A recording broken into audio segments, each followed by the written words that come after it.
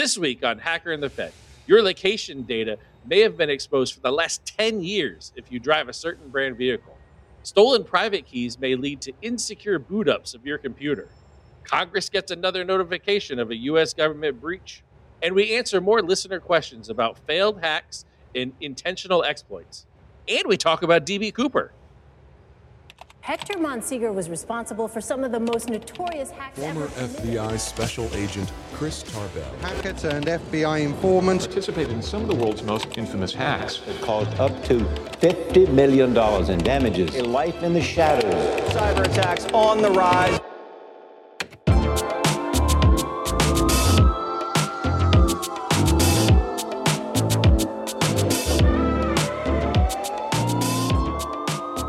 Welcome to Hacker and the Fed. I'm Chris Tarbell, former FBI Special Agent, working my entire career in cybersecurity, and now a founding partner at Naxo. I'm joined, as always, by my friend and podcast co-host, Hector Monsegur. Hector's a former black hat hacker who once faced 125 years in prison for his many years of hacking under the codename Sabu. Our stories collided in June of 2011 when I arrested him and convinced him to work with the FBI. Hector is now a red teamer, researcher, and cybersecurity expert. Hector, how's it going this week? Pretty good, my friends. Pretty good. Can't complain. It's been busy. I'm sure it's been busy for you as well. Yeah, busy's good, though. At Naxo, we are looking for a new office space. We've kind of outgrown the last space. So today was our tour around New York City, looking at different offices. They all look same to me, but... Well, maybe if you guys have, if you do find a spot, make sure you save like a little podcast area so we can record maybe one episode or two. Every place we looked at does have a decent conference room. I don't know what the sound acoustics would be in them, but we certainly can try that out. I know we've never done a podcast live, have we? No, man, not yet. Yeah, maybe that'd be fun to do, to look at each other while doing a podcast. Yeah, I could stare into your eyes as you talk about cybersecurity. Maybe we wouldn't talk over each other so damn much. Yeah, that's true. That's true.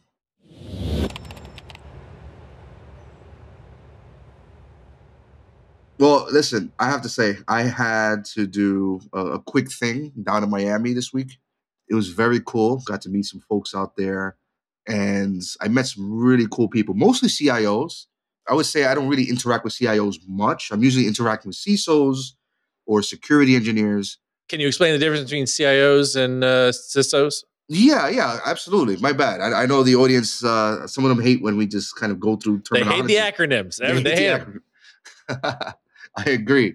So you have a CIO, which is a Chief Information Officer, and depending on certain variables, like are they wearing many hats, right? Or is it like an immature security program where they just got a CIO in the last year, or as a startup, or like there's a lot of reasons, different variables that would kind of shape what that position looks like. But for the most part, a CIO would be someone that puts together policies for information technology or IT. They're setting up or coordinating infrastructure. They're kind of, like I said, setting policy that has to be delegated out to different departments. And they're also, again, depending on how many hats they're wearing, they'll be involved in privacy, information, storing, and security of information. And they're very close to the CISO, right? Theoretically, they should be. The CISO, on the other hand, doesn't have to deal with information technology, infrastructure, or policies. Their entire focus is setting policies specific to the cybersecurity program of the organization. They would have to probably be the decision maker on some policies themselves. If you were to look at it in like a hierarchy, the CIO would probably be above and the CISO right below them, okay? That's not the case with every organization, because you may have a CIO, then you might have legal department, or you'll have a CIO with a parallel CISO. And by the way, CISO stands for Chief Information Security Officer.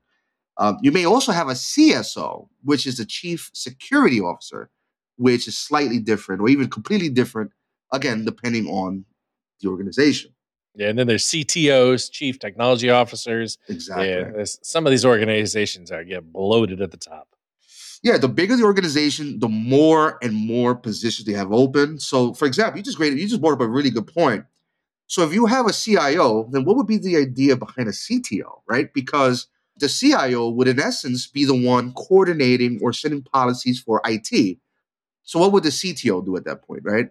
We could always talk about it some other time, but it was a great conversation to have with these folks because they have a concern on cybersecurity, but they also have a concern on how to delegate properly, right? What belongs to the CISO and what belongs to the CIO? What is the CIO looking over, and what are they going to delegate down to the CISO? So that was kind of the stuff I heard this week. They all want everything under them until shit hits the fan and the hack happens. And then it didn't happen on my watch. It wasn't me. Listen, I set the policies. The CISO didn't do his job, right? But no, these people, they were very caring. They're very concerned about what's next. Okay. So we had the obvious conversations about like insider threats. What do you do if you do have an insider threat? We demystified zero trust. I love the concepts behind zero trust. I know a lot of security companies are using it as like a marketing gimmick. So we kind of just broke down, what zero trust means and all the different elements within it, So yeah, it went really well. Oh, that's good. That's fantastic. And travel went good? Yeah, man. Yeah. It was good. I'm working on my weight. So I was counting my steps and I was like doing extra walks and yeah, it was a really cool travel experience. Shout out to the folks in Miami. Miami was really dope. I would not shout out, however, the Miami airport. That place, oof. I'll give that a big oof. Yeah, Miami's rough. I normally, if I'm down in Miami, a lot of times I'll travel up to Fort Lauderdale and fly in and out of there. Now that Trump's not in the White House, like, 'cause it's right by Mar-a-Lago, and so it got closed down a lot when he was president. But now it's easier to get in and out of it. It's a short ride down to Miami. Oh, no way. Okay. Yeah. That might be, I guess I'll keep that in mind for next time because that Miami airport was insane. It was beautiful. Don't get me wrong. It was just the security lines were just outrageous. Fort Lauderdale is a lot smaller. It's a lot easier different flight choices. Yeah, for sure. So, but yeah, I got a big week for me this week. My son is going to prom and then he is graduating on Saturday from high school. So, nice. So pretty exciting for me. So I'll keep you updated on that. But big day. I can't wait to hear all about it, man. That's gonna be dope.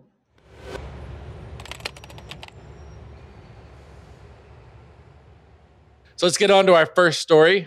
You sent this one over, and I found it pretty interesting. The title is Toyota car location data of 2 million customers exposed for 10 years. Holy shit, Hector. Holy shit. 2 million customers and 10 years of location data being put out there. Oh, man. That's a tough one.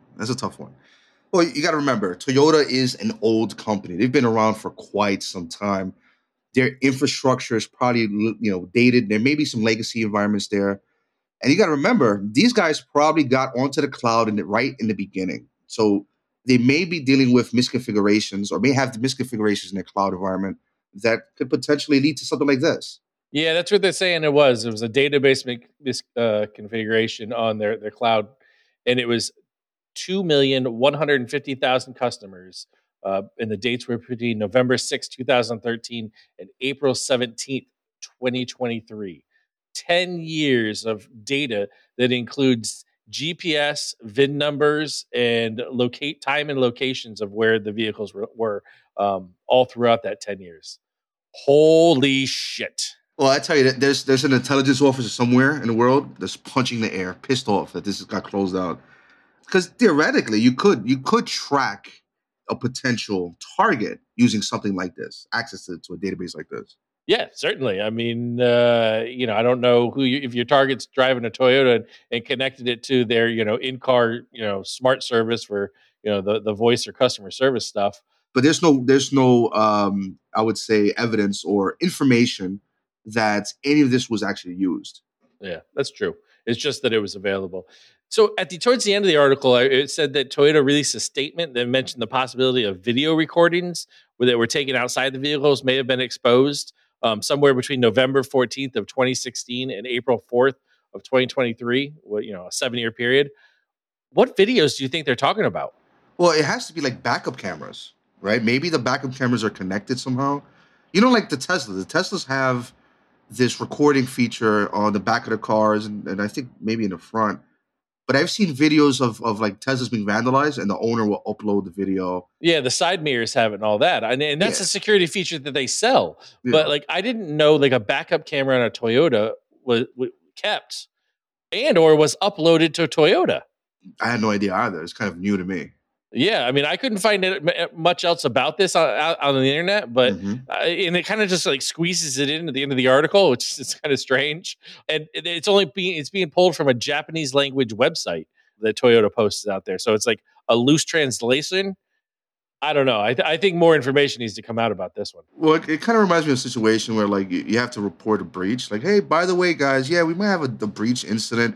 Oh, you know what that reminds me of? That reminds me of it was a password manager that was breached, and in the beginning, their statements were like, yeah, we might have a breach situation. Oh, by the way, they have the master encryption keys. Yeah, let's just leave it at a password keeper, not say a proper noun. But yeah, it seems like they kind of threw that in there at the end. Like, oh, by the way, they might also have video footage. Yeah, yada yada yada. Yada, yeah. Don't worry about that though. Just know that we've taken care of this. And by the way, we apologize. But this is a good lesson, right? So this is for the audience here. You buy yourself a nice vehicle. You know, they come with all the bells and whistles. In this case, you know, Toyota has the T-Connect G-Link, the G-Link Lite. They have G-Book services. Every car now has some sort of extra service that you can pay for or subscribe to. Be mindful that every time, and we've talked about this in the past, every time you sign up for a new service, a new account, you're creating something new. What you're doing is you're expanding your attack surface. And that's the same thing that, you know, we're kind of dealing with right here. Yeah. You know who wouldn't have this problem? Our boy Elon over at Tesla. He doesn't put his stuff out there. Oh, that's not true. Remember, there was a story we did a few weeks ago. Don't say that. Come on. Yeah. Oh, my bad. Now that he's hired a CEO over at Twitter, he's got time to come on the show. Yeah, you know what? You're 100% right. I don't know what I was talking about. Yeah. Our boy Elon. He's not got these problems. So good for him. Yeah. So Elon, we'll have you on the show whenever you want to come on. There you go. We know he's a listener. So on to the next story. Oh, this one's a crazy one. Intel OEM private keys leaked, a blow to UEFI boot security. So Oof. You want to explain to the people what OEM is? Yeah, I mean OEM is basically the like the manufacturer, you know, software, or in let's say we talk about cars, it's like the original parts that was manufactured by the company. I mean, it basically means original equipment manufacturer, right?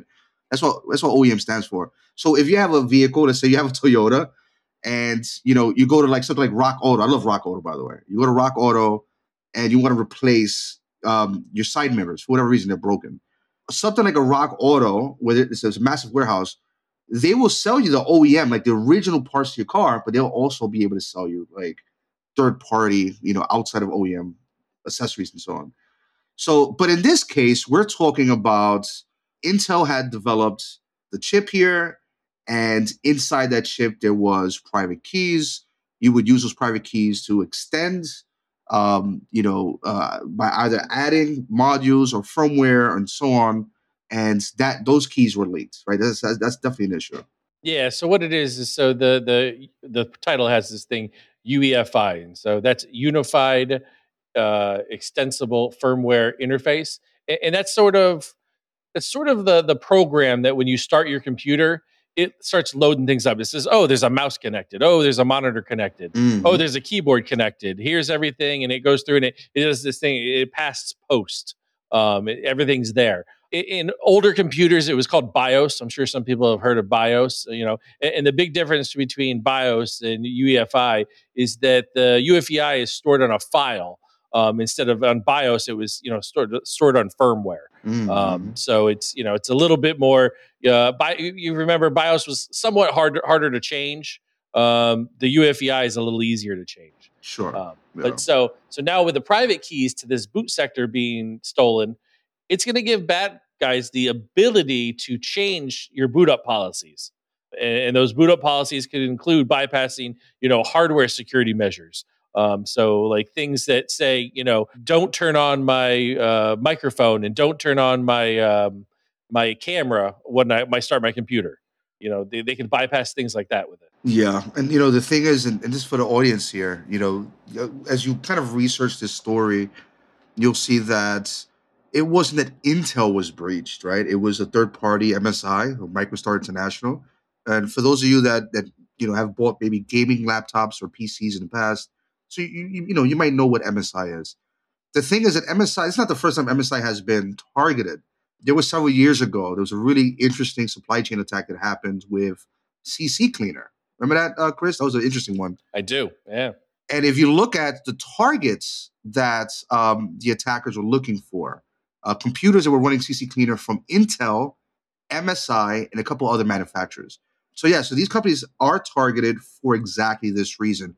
If you have, a processor, or you have the private keys to be able to modify the UEFI config, then you know what? There's a possibility that could be used towards a furthering of a supply chain attack, or maybe some sort of rootkit or bootkit.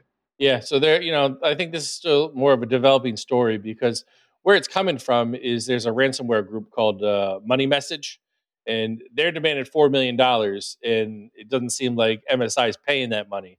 And so they're starting to leak some of these private keys, which is, to put a little bit more pressure on them to get the money out. Yeah, but that doesn't work, right? I mean, the fact that this is in the media is definitely going to motivate MSI not to pay anything. That's one. Because now they have to deal with brand damage and reputation damage. So the incentive that these attackers had is out the window.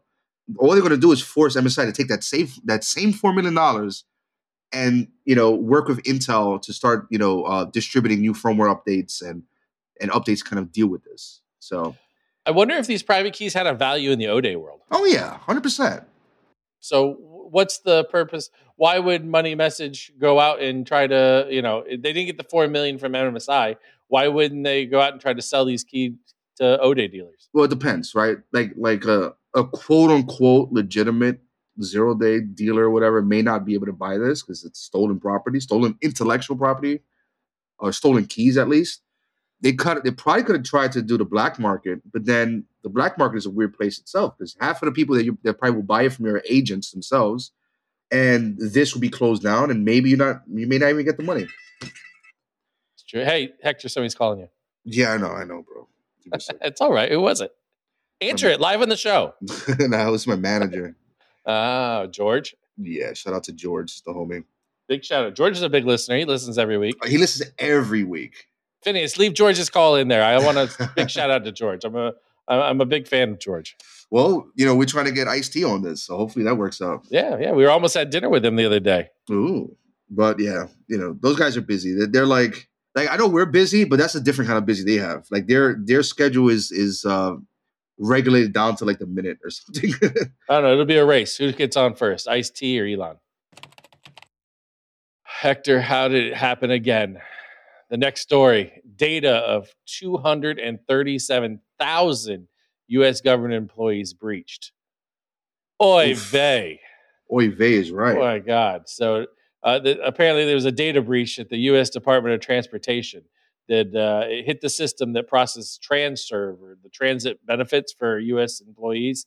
114,000 current employees and 123 former U.S. employees got their PII, personal identification information, pwned. Yeah, I mean, it's always a tough one, especially when it's like government employees. Some of these people are probably working on sensitive projects or their work is sensitive in general. So to have their PII exposed is even more concerning. Yeah, that's always the big security. People with security clearances, now this generates a list. I mean, this goes back to just like the OPM hack in 2014, 2015. That everyone with a security clearance got their PII stolen. Yeah, no, that's tough. And it really makes you think. I mean, at this point, between all of the different breaches we've seen over the last few years, pretty much every person in this country is doxxed, right? But not only that, moving forward, how do you deal with this? Let's say you're the DOT or US DOT, and you're like, okay, so this breach happened. It more likely will happen again, maybe in the future. How can we limit this, from happening again? How can we be preemptive in kind of safeguarding and securing our databases and data sets? It's a tough one, because right now we don't really know how they got in, the attackers, that is. We don't know what the attack paths are. We don't know what US DOT could have done to prevent this. We can speculate, but what about encryption at rest? So, I mean, people always talk about data is either encrypted when at rest or in transit. Well, in transit sounds great. I mean, it works. We use it now. But encryption at rest, that would mean that something somewhere, a web application or some sort of worker has to decrypt the data before it's being, handled somewhere, right? Somebody has to write those checks, or some system has to write those checks out to these employees. Somewhere along the line, the data has to be decrypted, which means that there's a key somewhere that probably would be accessible by an attacker if they're on the inside network, right? So how do you deal with that problem at that point? I don't know. But one of the interesting parts I found in this story is that it said the US DOT had to notify Congress Friday in an email. I would love to see that email. Can you speculate as to what that email would look like? Dear Congress, it happened again.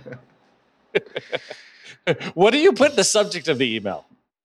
Like, how do you craft that part of it? It would be like, oh, by the way. Oh, man. Oh, by the way, smiley face, Friday. Your transit check's on its way. Oh, and we got pwned. Well, think about it like this. Imagine the employees that had to draft that email and they're like, you know what? Fuck it. We'll just wait till Friday to kind of drop the bombshell, right? I just find it strange that a notification is done via email. And I just, the different things, like who do you include and what do you call it? Yeah. Well, it makes you think, right? You look at countries like Estonia. Estonia is considered probably one of the more modernized digital governments on the planet. You could get a passport through the websites, and you could open up a business through the government websites. And there's a lot you could do from here in Estonia. So now my question is, are there lessons that we can learn and incorporate? Or I would love to speak to like an Estonian security professional to see where they stand and where their policies are. I mean, at the end of the day, we kind of need to figure out how to deal with this problem. I understand that we still have a lot of legacy environments. I'm willing to wager that this US DOT system or application or whatever it was that was breached, because we don't know the exact details yet, probably was legacy. It was probably an older web application or something was compromised. Like, we don't know, but I'm willing to wager. So now the question is, okay, how do we deal with this moving forward? And it's hard to say. Well, the government answer is to throw money at it. Yeah, throw money at it and wish for the best. No, but we got to be honest about this, ladies and gentlemen. And this doesn't only apply to U.S. folks, U.S. citizens. There's listeners here from around the world. This kind of breach, you could apply it in your own home country. If you're in, wherever it is that you're at, if you're in Brazil or Portugal or Spain or whatever, and a breach like this happens in your home country, how can your government deal with this? And it seems to be something that we're all still learning. And I think it's worth the conversation. So I'm glad we had the story in here. I hope the audience has a few moments to think about it. Maybe even send in an email. What do you think the US DOT could have done to prevent something like this? But let me ask you this. You brought it up and you said that, all of our information is out there. It's all been breached someplace or another. This one's a little bit different because this actually classifies and groups these people into government employees, Mhm. or, had some sort of, maybe has a clearance or some sort of access. So, it raises the threat level on them a little bit. But is it a big deal having your data stolen anymore? Like I said, at this point, we probably all have been breached in some way and somehow. I think so long as people are aware on how to deal with a post-breach scenario, for example, like all my credit bureaus are frozen, right? So I'm expecting that someone somewhere has my social security number. The moment they try to open an account, hopefully it gets blocked, fingers crossed. But that's a preemptive measure, right? Having secondary passwords on utility bills, that's a secondary measure. And it's also preemptive, right? That's what I personally do. And I hope the audience does that as well. Now, for these government employees, it's tough because now, like you said, they're categorized as government employees. They could be targeted by foreign actors. And so now I'm sure they need to come up with some policies to help these people deal with that, because a credit freeze is not going to stop you from being targeted by a foreign actor. So, I guess it's true. I guess maybe I live in a little bubble, and sometimes I forget that because all these things you do, I do the same thing: credit freeze, secondary passwords, two-factor on everything. And I just figure everyone does that, but I don't think it's not true. Or these hacks and these breaches and all that wouldn't happen over and over and over again. So Yeah. I got to step outside my bubble once in a while. Yes. What I take is just, that's how we do it. Yeah. Do you ever miss your days of social engineering? You were quite good at it there for a while. Not so much. Like I don't really use social engineering much unless it's for work. When I was the bad guy and I would get in contact with somebody and kind of work them, there was an objective, right? And the objective was being able to compromise at least their thinking for a few minutes enough to be able to leverage it in a way that I could utilize it in something that I needed, or needed access to, right? I don't do that anymore. That's not, I don't use it personally. I guess that's my point. And I would even caution anyone that's in cybersecurity doing social engineering campaigns, make sure you separate that from your personal lives. Because the one thing you don't want to do is become a freaking narcissist and start utilizing it to get your way around life. It's not cool. You're not going to feel right after a while. Do you ever do it for fun, just to exercise that part of your brain outside of work? Only when I'm catching someone in a lie. If someone comes to me with some lie and they're like, yeah, so this happened and that happened. I'm like, yeah, cool. So how did that happen? Oh, okay, yeah, it happened this way. Okay, cool. Okay, interesting. And then I'll just sit there and kind of let them talk. I mean, at that point, you're just letting the person talk and kind of burying themselves as they go deeper and deeper into the lie. And then at some point, you're like, all right, cool, I'm done with this. But that's as far as I go. I wouldn't use it for to get information out of, a company or something. No, I do it on planes. Like if the person next to me is talkative and wants to talk, like I'm the guy that gets in the Uber and respects exactly what the Uber driver wants to do. He wants to talk, I'm going to ask him questions. He wants to listen to music, I'm going to sit there silently and listen to the music with him. Same thing on a plane. I sit down next to somebody on a plane and I'm going to follow their lead. They want to talk, we got a 5-hour flight of talking ahead of them. So you're like a living honeypot. Maybe a honey bear or something. There you go. But, I think a honey bear might be a term for something else. But what do you? I don't know. I don't know these terms. Just the ones you teach me. But yeah, I socially engineered a famous person one time to get the password of their phone. Nah, get out of here. I sat on a plane. Yeah, I won't tell you who it is. I'll tell you off the air. Okay. Who it was? Mm-hmm. But she was famous, very wealthy. Sat next to me on the plane. We were flying down to Miami, I think. Yeah. New York to Miami, and I got her 4-digit code on her iPhone. No way. Yep, got talking about kids and all that, and she turns her phone to me and just types it in right in front of me. It's funny how that works, because I had a situation where I went to the airport literally this week when I went to Miami and I was coming back, and there was a girl that I saw standing outside, just completely lost. There was something wrong with her. And I walked by her and I had no intentions of interacting with her, giving her space. And then she hits me up like, hey, I'm sorry to bother you, but can I use your phone? So the security-minded part of me is like, no, do not let this person on your phone at all. But then the human side of me was like, you know what? I have no idea this girl is lost. I have no idea what her situation is. So I let her use my phone. So I have 3 phones, and I let her use the one that I use for everyday stuff. But even then, I was still hawking. Like, what is she doing on my phone? It's weird how that works, man. Sometimes you interact with folks, and sometimes you forget how important the security measures are. Yeah, I know. I hear you. So let me ask the question that the audience is asking right now. Yeah. If you have the one phone for normal everyday stuff, what's the other 2 phones for? Oh, well, one is business, one is personal, and then one is personal. So that's oh, yeah. But it's not that exciting, folks. I don't have an exciting personal life. I have just my family members on it, and we just talk back and forth. When I say personal, I mean everybody else outside of family. So you have business, personal, and personal. That's right. Which one do I use? Well, you're personal always. Oh, I like that. Yeah.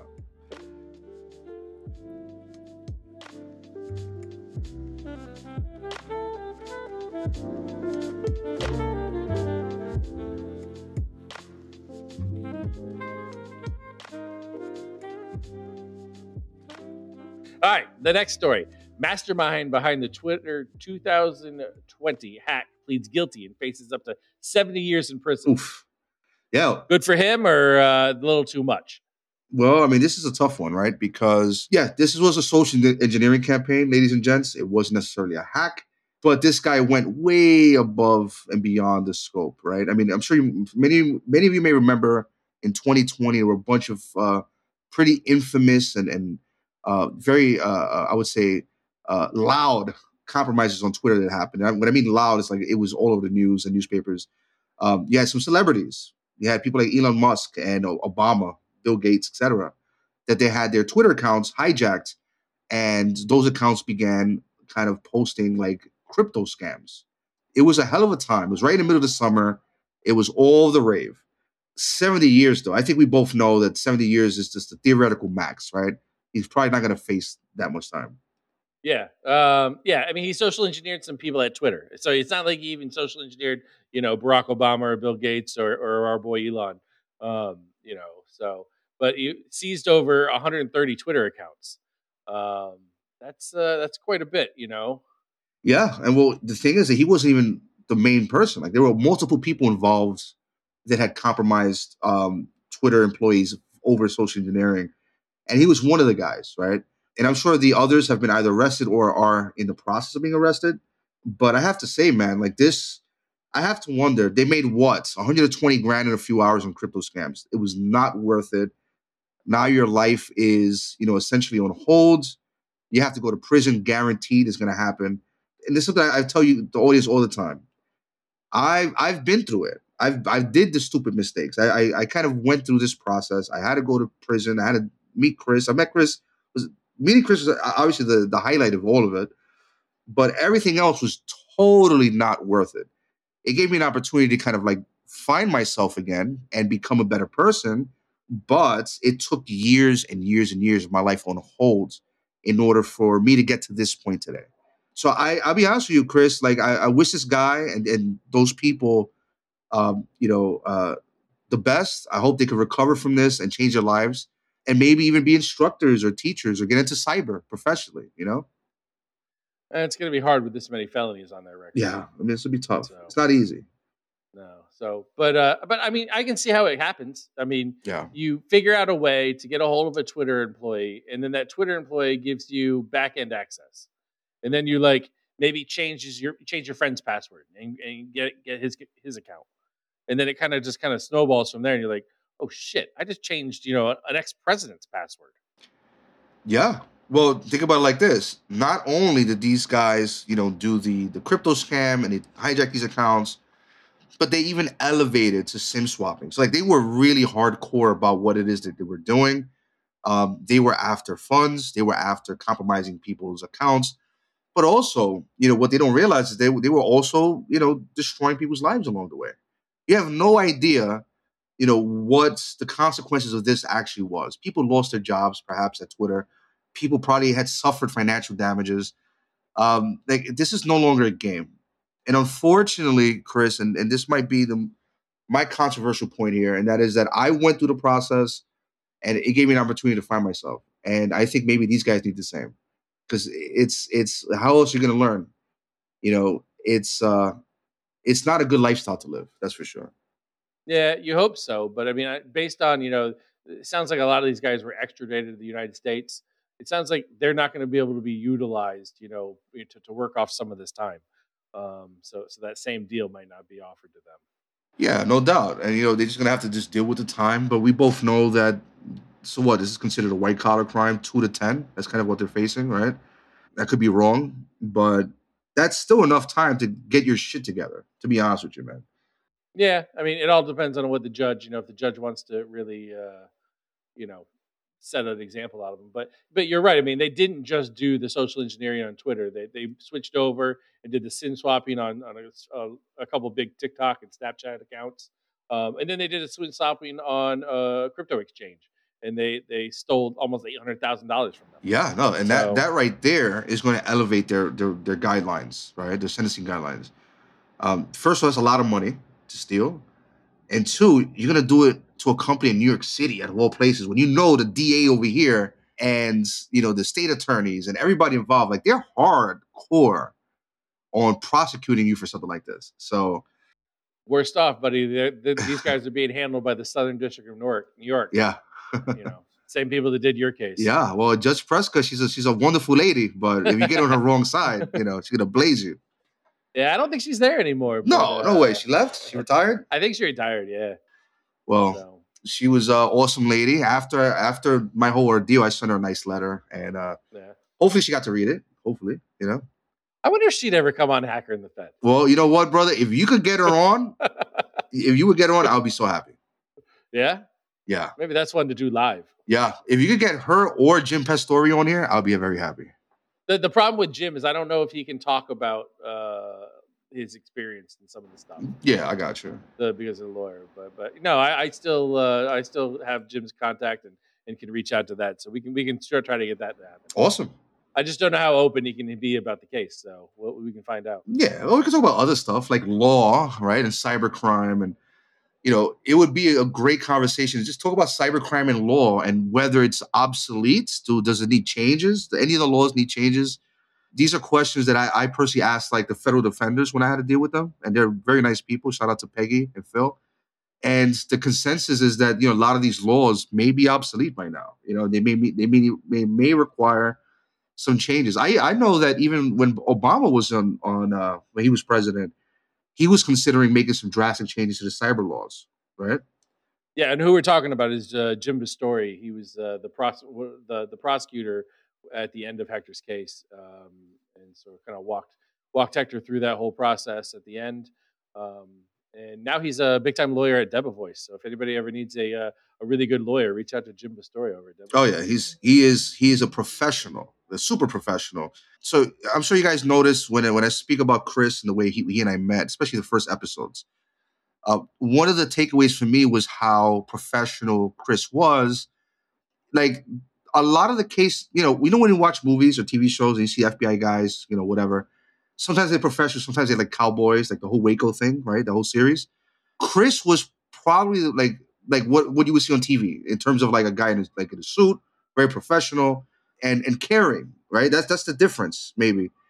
With Jim, I had the same kind of thought, like, wow, this guy is really like a pro. Like I would see him like Law and Order or something. Like he was very about his business and no BS, and he kept it straight with me. And that's something that helped me deal with this whole case, Chris. I'm sure you've heard me say that 1,000 times. Yeah, no, Jim's great. So let's try to get him on the show. We'll reach out. We'll send him this clip and show him the love. There you go. He'll come. Maybe he can come on and just for a few minutes, maybe. We'll see. Next story you sent over, and this is one more for you guys should check out in the link in the description. It's a video of a T-Mobile worker joking about adding extra lines.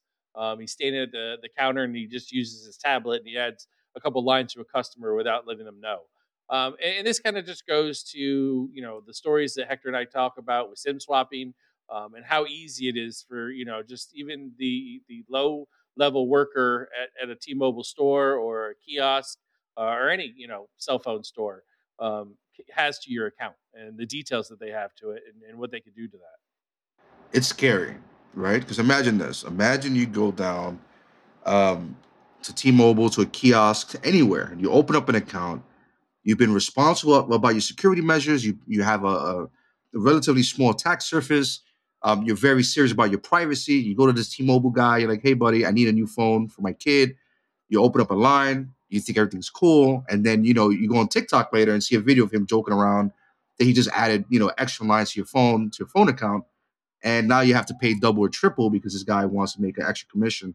I tell you, there is definitely a problem with people having access to things that they should not have. Well, it gets complicated because someone at a kiosk at a T-Mobile store or at a store should probably be able to access your account details because they need to either add or remove lines, add a new phone, right? How do we deal with a rogue employee that does something like this? Is there even anything you could do to deal with this, Chris? I mean, I think there is. So I know in the FBI that we have this big, whole system with all these different FBI cases. And if you try to look up a case that you're not supposed to look up, they shut that shit down real quick. I don't know. Have I told you the story about DB Cooper? Oh, I thought you had to keep that quiet, but if you want to tell us that story, that's a cool story. Yeah, no, I mean, one time I was interested in seeing what maybe the FBI files were on DB Cooper. So I went into the system and I looked it up and I got a phone call like within seconds that said, close that shit down. You can't look at that. So, but I know, like, I've heard of other agents that it's gotten in trouble for, looking at things you don't look. They give you a little warning about why you're looking at that. Mine was just curiosity. Obviously, I did not have a reason to have to be looking at that stuff. And probably, understood why the sensitivity around it. Well, I'll be honest with you. If I was an FBI agent, I would probably look up the DB case as well, DB Cooper case as well. I love that case. Like I love the whole mystery behind it. I don't understand how the cigarettes were lost. That is just mind boggling to me. That's one of those ones where, like, it's strange that clues they didn't have DNA testing back then, but how the science will catch up and you could solve old cases like that. So I don't know. I've seen a lot of different documentaries on the DB Cooper case, and I would love for a definitive answer to come out. I would love the money to be found. Where's the money? Yeah. Besides those torn up bills that were found on that one bank, didn't seem like a lot of it. There's still, 190 some odd $1,000 out there. Yeah. Well, before we kind of like move forward here, I do have a question. Okay. Who do you think DB Cooper was? I think there was that guy in San Diego, the former military guy. Okay. From what I've seen in the documentaries, but I mean, there was no deathbed confession before he died or anything like that. But from all this is all the public information. Again, yeah. I couldn't look in the FBI files. I tried, and I would tell you if I saw it. But well, I tell you, every time I look into that story, there's always a new character I'm looking at, a new profile, and the last one that I was really thinking could be it or could be the person was the guy that the FBI arrested as the copycat to DB Cooper. The guy engaged an airplane hijacking the same exact way, same exact details. He failed, obviously got arrested. The FBI thought he was just a copycat to DB Cooper. But here's the thing. The theory is he was probably DB Cooper because he looked like him, right? And probably what happened is he lost the money and said, damn, I'm going to have to do this again. He did it again. Now, here's where it gets crazy. When the FBI started investigating this gentleman, all of his friends were like former military. This might even be the same guy. All of his friends were like former military, and nobody were being cooperative during the investigation. And it just kind of went nowhere. I think there'll be an answer. Who knows if we'll ever get an answer to, the JFK assassination, all these things, these unsolved mysteries really kind of bother me. You know me, I like to put a little bow tie on all these things. Yeah, no, it's always good to have a conclusion. I kind of see this as like, how is obviously you and I are fascinated by those stories, those cases. There's going to be a point where you're going to have folks just like us 10 years from now, 20 years from now, talking about massive hacks that had no attribution. Hey, who do you think actually did that hack back in RSA and stole the encryption key to like the RSA tokens or whatever? And there's going to be like a Hector and a Chris talking about that case. Fascinating stuff, man. All right, Hector, our last story we're going to do tonight, Google Cybersecurity Certificate. So Google's now going to offer, a 100% remote learning, online learning certificate in cybersecurity. Takes about, they say, 3 to 6 months of completion, and you don't need any prior experience to do it. Good thing, bad thing? What do you think? No, this is great. This is fantastic. Big shout out to Google and Google Security for putting this together. We kind of needed something like this, okay? There's been kind of like a slowdown on certificate programs or certificates or training programs out there. Some of them have become obsolete, right? I've seen some people on Twitter say that this Google Cybersecurity Certificate would be like an alternative to like the Security Plus or a precursor to Security Plus, okay? Which by now is quite dated in essence. But big shout out to Google, and I'm looking forward to look at the content. I might just do the certificate itself just to see, kind of what the content looks like. It's self-paced, and they say at about 10 hours per week, it's going to take you somewhere between 3 and 6 months. Okay. Well, it costs, but it's a minimal cost. Yeah. And the faster you do it, the cheaper it is for you. But some of the things they're going to do is they're going to use tools like Python and Linux and SQL and security information and event manager tools and intrusion detection systems. So, so it's a wide variety of different useful things. Yeah. Again, we've not used it. We've not done it. We don't know, we just what Google's put out there about it. But it's an interesting, people are always reaching out to us, how do I get into cybersecurity? Yeah. Maybe if you're in the industry, maybe this isn't the best place, but this is a good start. A low investment, some extra time to Mhm. see if cybersecurity really is your thing. Right now, it's only available in English, so maybe it'll. I think they're looking to broaden the horizons. There also are financial assistance opportunities, so the link will be in the description. You guys want to, your kid to do something this summer, high schooler or just graduated from high school like my kid, this might not be a bad idea. Yeah, and the one thing I'll say is, at least for people in New York, I'm not sure if it's across all the different states. When I was on unemployment like several years ago, after I left, I got fired from my old job. The Department of Labor gives you free access to Coursera, which is where the Google cybersecurity certificate is hosted. So if there's any of you on unemployment right now, you could probably go through your Department of Labor website, go into like the training and education section, sign up for Coursera through your account, and you may be able to get this at a discount or maybe even free, right? Just definitely check it out. If you have success in that, email us, let us know, and we'll forward the details to everybody else. Look at some of the stuff you'll be learning, right? You'll be learning about Python, Linux, SQL, security information and event management, SIM tools, right? Fantastic. You'll also be learning about intrusion detection systems, or IDSs. It's almost as though we're reading from the same sheet. Yes, that's very true. I said that 5 minutes ago when you were looking up whether it was free or not. That is so funny. We'll have to edit that one out. I could tell. No, leave it in. I love these parts. The people will love these parts. Like word for word, you said exactly what I said, because I knew you were looking around to try to find that free part. Yes, I was. You know what? That's good. That's good. I fell for it. But no, that's pretty dope. All right, Hector, we got a couple questions. Let's do it. Listeners, if you guys got a question for us, reach out to us at questions@Hacker and the Fed. A lot of great listener feedback this week, Hector. A lot of people loving the show. We'll get into it a little bit. We did get an email a few weeks back from Thomas in Canada asking us about, protecting our parents and vulnerability to scams and all that. I'll say, Thomas, your question has been on the list for a couple shows. We're doing a whole episode next week about pig butchery. And pig butchering is sort of like a online scamming situation. So I'm sure a lot of the questions will be answered in that one, Thomas. So I haven't been ignoring you. Just we had a whole show dedicated to your questions. So thanks for sending that in. Hector, the next question is from Robert, and he had a question specifically for you, or a couple questions.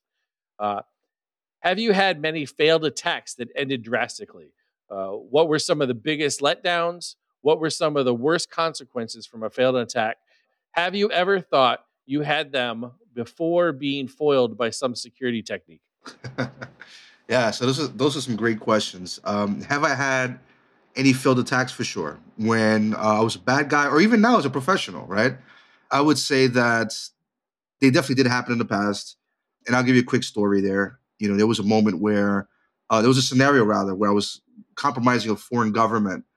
Without mentioning names, I don't want to be assassinated anytime soon. But I was definitely trying to infiltrate a foreign government. I got access to some of their mail systems. This was before all the craze of moving your email to like Google and Office 365. So I had access to the mail spools. That's what they were called, right? Or M boxes. I had access. I had problems with translation because it was a different. I would say the country that I was targeting, their language is not English, obviously. So as I was looking for ways to kind of deal with mass translation, we didn't have AI or automated tools back then. Somehow I lost access. My persistence methods obviously were not successful, or they were detected. And it turns out that the attack path that I also leveraged, which was an issue in a web application, was also dealt with. The server went down. They probably had kernel level logging, which I've seen here and there. Maybe that went to somebody's, pager or alert email box, inbox. Someone somewhere noticed that I was in their systems, and they shut down the attack path. They removed my persistence. So failed attacks happen. Now, that was when I was a bad guy. As a good guy, we engaged a client, a very, I would say, mid-sized client, but they're very important. I can't really give you the details on that. Let's just say is as small as a mom and pop business, but important to the U.S. government. I'll leave it at that. Very important. And so this company had to deal with the acceptance of Word documents and PDFs and Excel sheets because they were basically dealing with a lot of invoices and so on from a U.S. government agency. Leave it at that. Okay. So the social engineering campaign involved creating very close-looking spear phishing attempts, email with an attachment. The email went into the inbox. Great. So I circumvented the technical controls there. The person opens the Word document, and we know that because they downloaded the Word document from one of my external servers that looked legitimate. Cool. So we know that. Now, what's crazy is that I didn't get a C2 connection back, or I didn't get any credentials back. Okay, so I investigated that. When the file was downloaded on a instance that we had that had it was basically hosted at a third-party service, like an AWS or Google Cloud. So we knew that the download happened. But here's where it gets iffy. The C2 framework or host was using an IP address. That's one, for the reverse connection, and two, the harvester. Okay, so we were harvesting credentials. The harvester happened over HTTPS on a domain, right? Legitimate certificate and all, but we could not get anything beyond that initial download. Here's what I found out. The client had something called DNS categorization. And because the IP address for the C2 was not categorized, and because the domain that we used for the credential harvesting was also not categorized, it was a new domain, those requests were blocked. And that was a failed attempt. The social engineering campaign itself was a fail, and it was a success for them. They did very well. They had to deal with like enhancing technical controls, obviously, because we could get emails into their inboxes. But that small detail, that small technical control they implemented, in this case being DNS categorization, actually, did a great job. And it's a great tool. It works. So I hope that answers your question.